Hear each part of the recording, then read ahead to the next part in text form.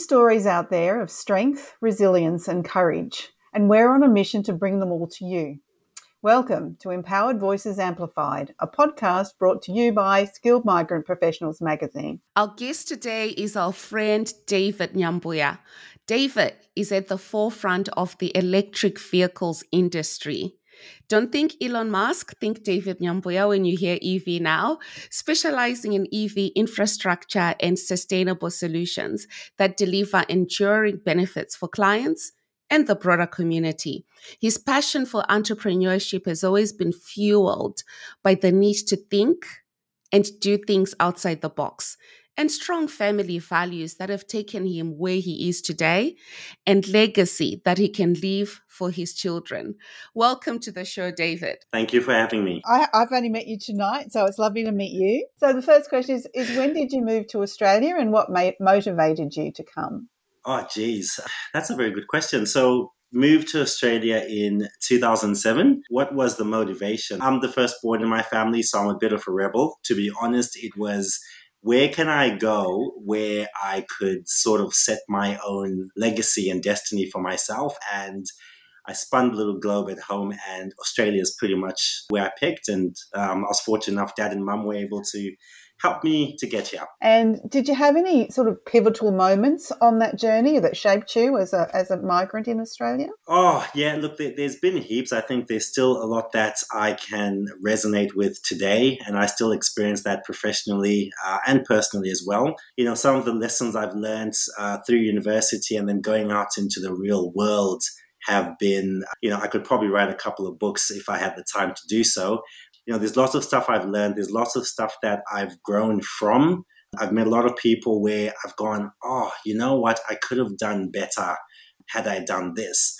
And there's a lot of educational opportunities now that I see for migrants where I go, you know what? If I can, reach to somebody and go, hey, you've just landed, don't fall into these same traps that I did.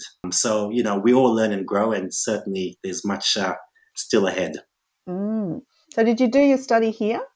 Yes, I did. Yes. So I studied at Griffith University. I studied QIBT, which I think has been absorbed now by Griffith, and sort of majored in that international business marketing area. Excellent. So some of the pitfalls you spoke about, have you got any examples that you can share with us? Absolutely. So I think, as migrants, one of the biggest things we fall into very quickly, unfortunately, is credit, right? So that's been, a major thing that I think I learned a lot. And, especially when you're now trying to buy a house or trying to get a good car and all those things later on in your life, you go, oh, geez, I've ruined, what was my credit file? And, I now need to fix this, right? So I can get myself set up. So I think learning about that, learning about financial literacy has been a very big thing. And then also learning the differences between how we operate business in Africa and how we operate business right here in Australia. Tax has to be paid, and you got to have all these insurances to protect yourself and those that work within your business. So some of those things have been really interesting, but they've helped shape, I think, who I am today and where my businesses are as well. On the aspect of debt, Sandra, I think we spoke about this one with, I believe, Wedzi before, where we spoke about how, if when you're a new migrant, within a month, I think you get a letter from a bank, which we shall not name, with a $50,000 credit facility. Yeah. Not even that, not even just as you walk through the doors until today, you get through the airport, you've just gone through immigration. And I kid you not, I remember saying this to my little brother, don't you dare walk out with the new iPhone, blah, blah, blah in your hand, right? Because you walk out and they go, oh, you're on a student visa. Bam, you want a new phone? There you go. And you're still trying to get yourself together to understand this beautiful country we live in, but everything else that's in the back end of it. So yeah, it's an interesting topic. I think Wedi certainly has probably sat me down a couple of times, and it's always good to have people like him in your corner. David, you've called Australia home for over 15 years. That's a really long time.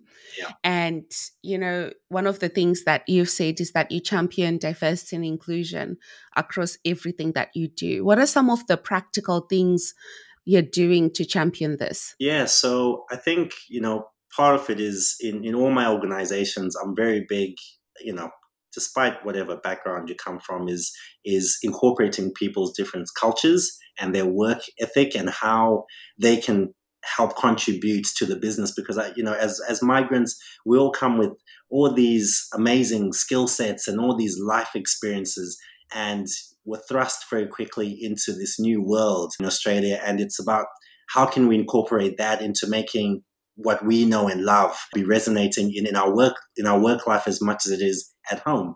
So I'm very big on that. I'm very big with supporting the APA, the African Professionals Association.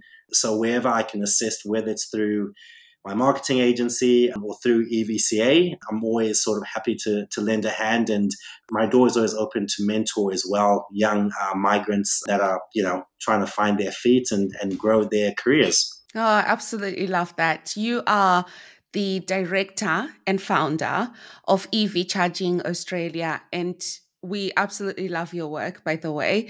We are inspired to get electric vehicles soon.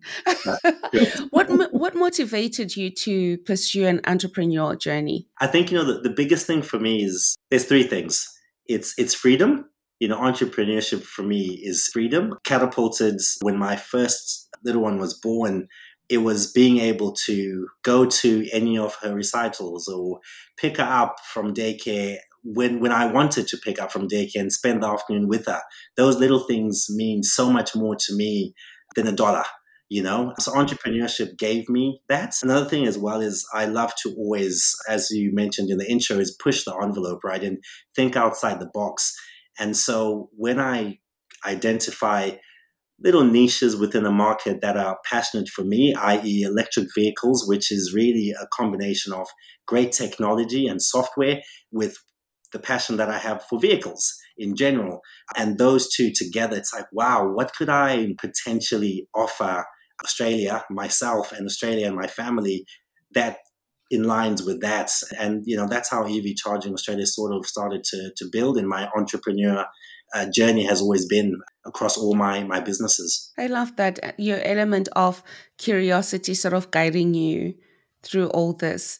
Well, we know that you have, there's EV Charging Australia and Esquire Creators. So those are two completely different businesses. Can you tell us more about these two and why you're passionate about them? Yeah, so, Esquire Creative for me was really the first business in Australia that allowed me to step away from my 9 to 5. And it taught me a lot about leveraging my network and also how I could utilize skill set and my curiosity around creating websites. And at that time, we're having an app revolution in Australia, and how I could incorporate all those solutions into great businesses and business owners that I knew through my professional career working with a couple large organizations.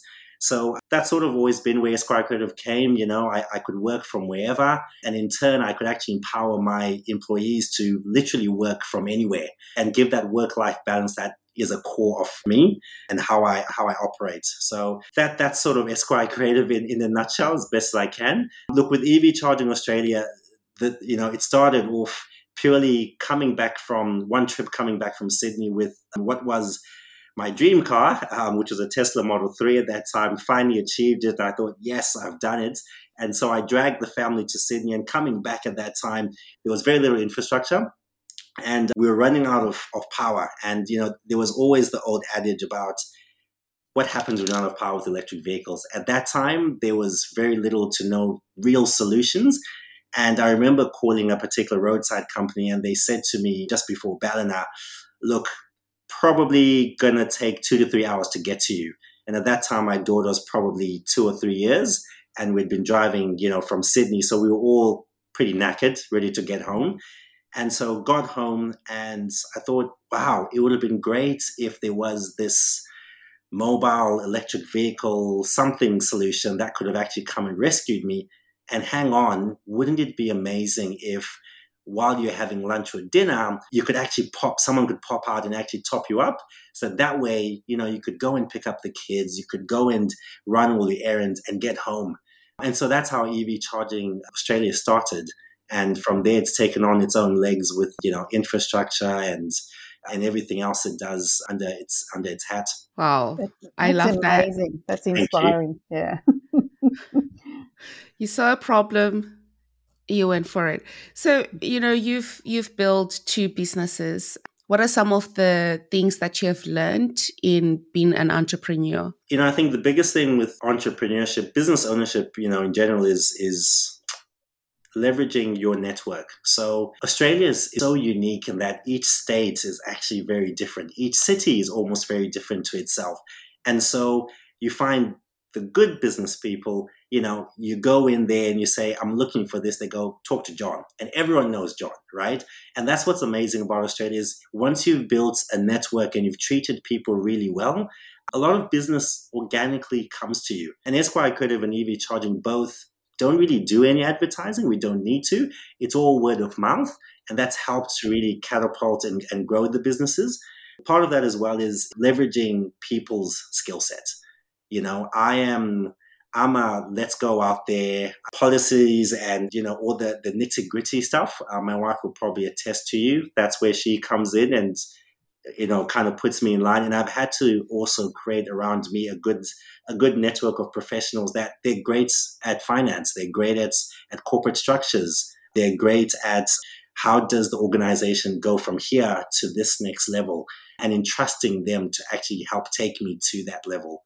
So I think it's getting a good group around yourself as an entrepreneur. That's so key to growing yourself and your business. And that's the thing. It's acknowledging you can't do it all. Yeah. Yourself, and finding those people that you can rely on to do it. So there's trust. They have to trust you as well, and you trust them. How do you view the role of migrant entrepreneurs in contributing to Australia's business landscape and economy? Very good question. I think as migrants, as I said earlier on, I think as migrants, we bring a lot in terms of the experiences we have from wherever we come from, right? So if I look at how we do business in Zimbabwe, watching my dad do what he did and my mom and everything, a lot of things are not done in the office space, right? They're done off having a beer. You invite people to your home and you sit them down and you talk and you connect on a personal level.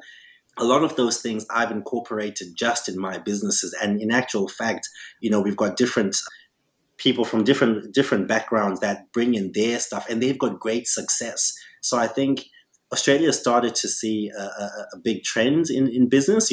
I know when I talk to a particular segment of individuals, I actually, incorporate a lot of their culture and their beliefs. And in that, we actually build a great network and a great business relationship. And then it's actually segued into a great friendship as well.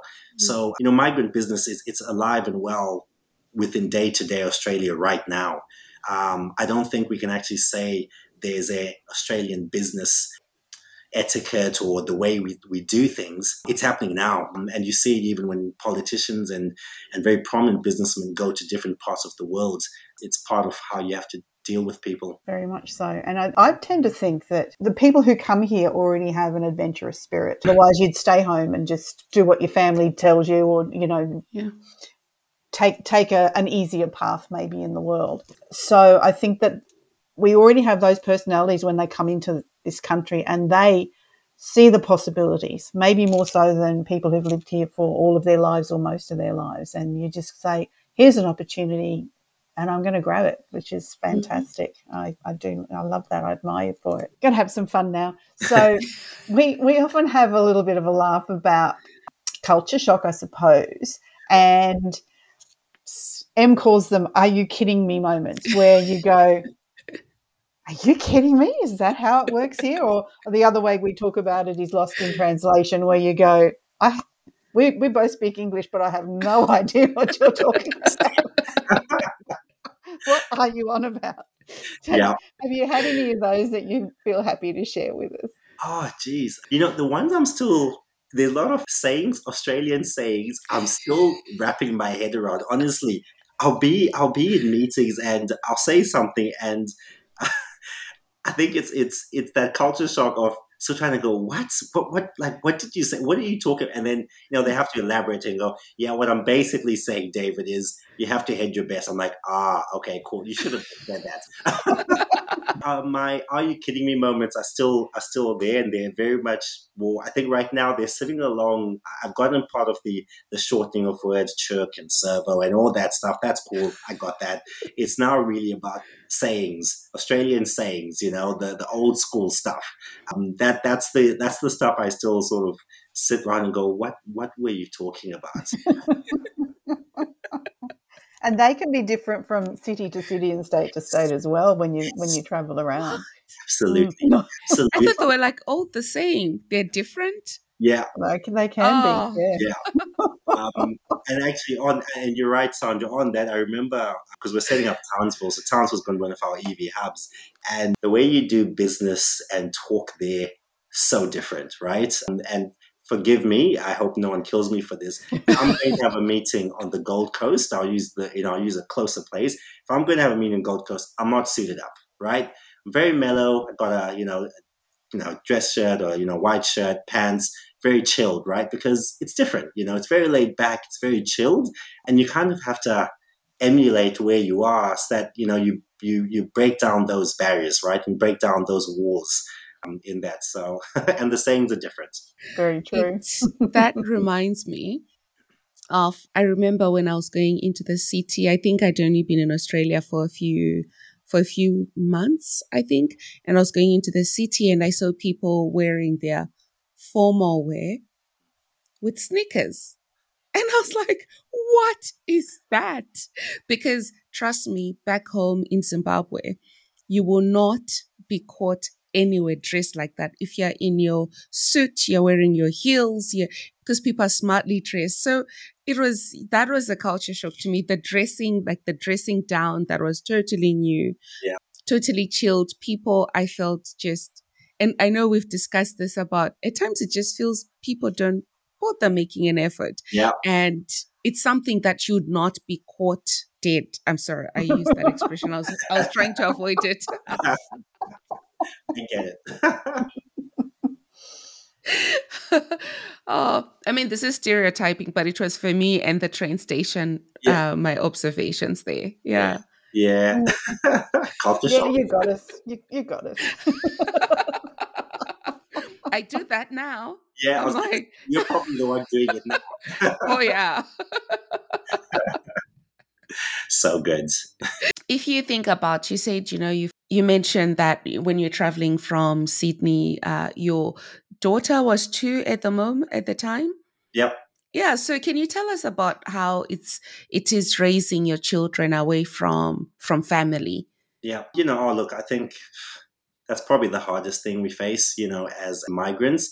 And it's probably, if I look at this year, especially this year, and I'll talk about this year because EV Charging Australia this year has really catapulted, right? All the work and the back end stuff the last couple of years, and I think when EV revolution now, what it has meant is I've spent a lot more time away from home, right? And so, when you're raising little ones here, you're trying to instill your values, you're trying to be present, and then there's no real family support.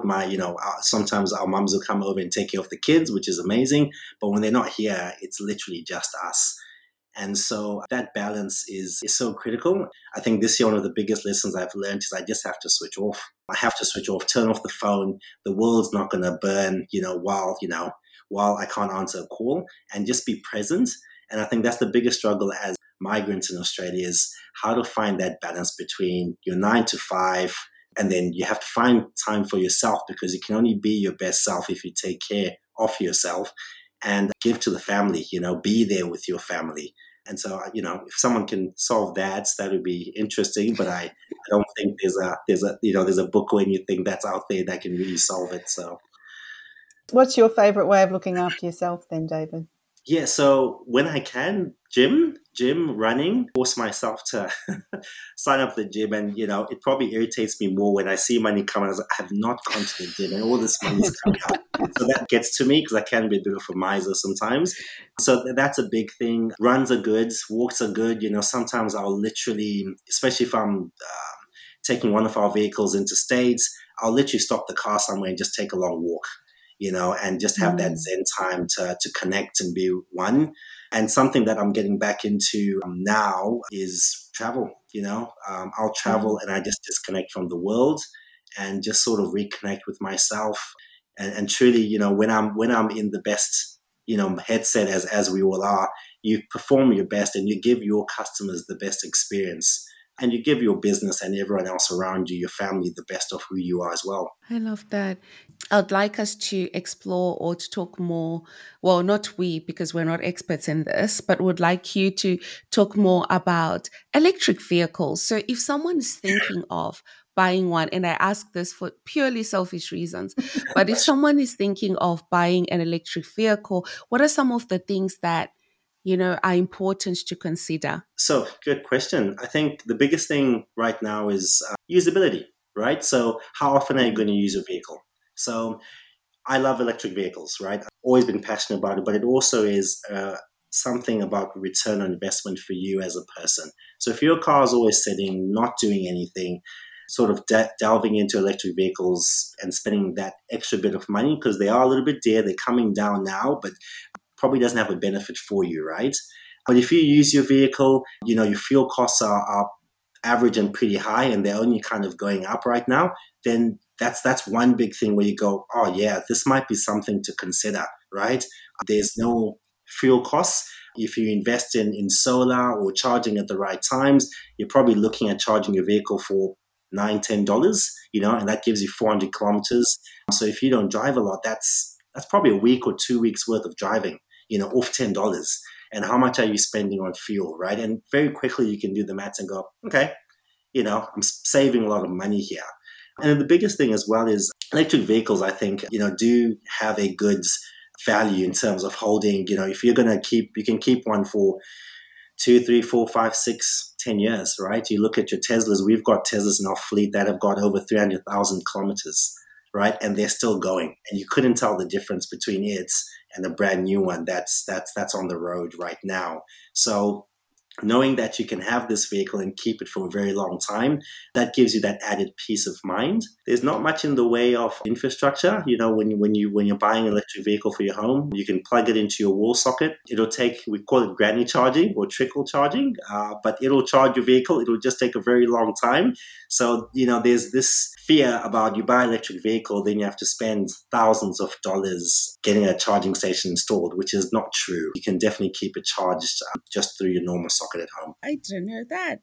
I'm one of those people who thought you needed to buy a fancy charging station with it. What would you say are the best brands? Oh, geez. That are I'll put the Tesla fanboy hat off.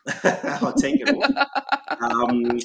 Look, I can hand on heart say I love the Tesla has been amazing for us. I know what can go wrong, and there's very little that can go wrong. So that's always one of the big ones. There's an Ioniq in the fleet. Love it. Never had any issues with it. Great vehicle. The price point is actually quite aggressive as well.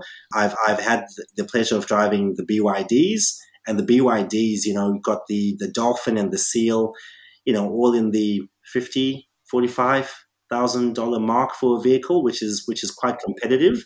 And those vehicles are, very comfortable, lots of tech and gadgets in there, no real service stuff around as well. So once again, that outlay of servicing a vehicle kind of doesn't exist. So I'd probably go Tesla, BYD has been really good, Polestar, and your Hyundai. Hyundai is a really good value for money. Okay. I'm taking notes as well. Yes. We're not ready yet, but it won't be long.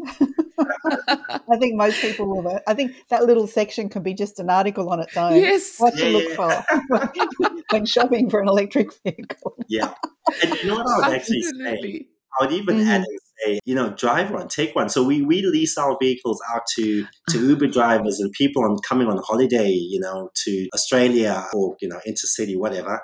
And companies that are thinking, hey, look, I would love to transition my business to electric. I got 15 or 20 or 30 vehicles. We do a real world test and say, look, well, here's 5 EVs. We'll get your infrastructure set up at work.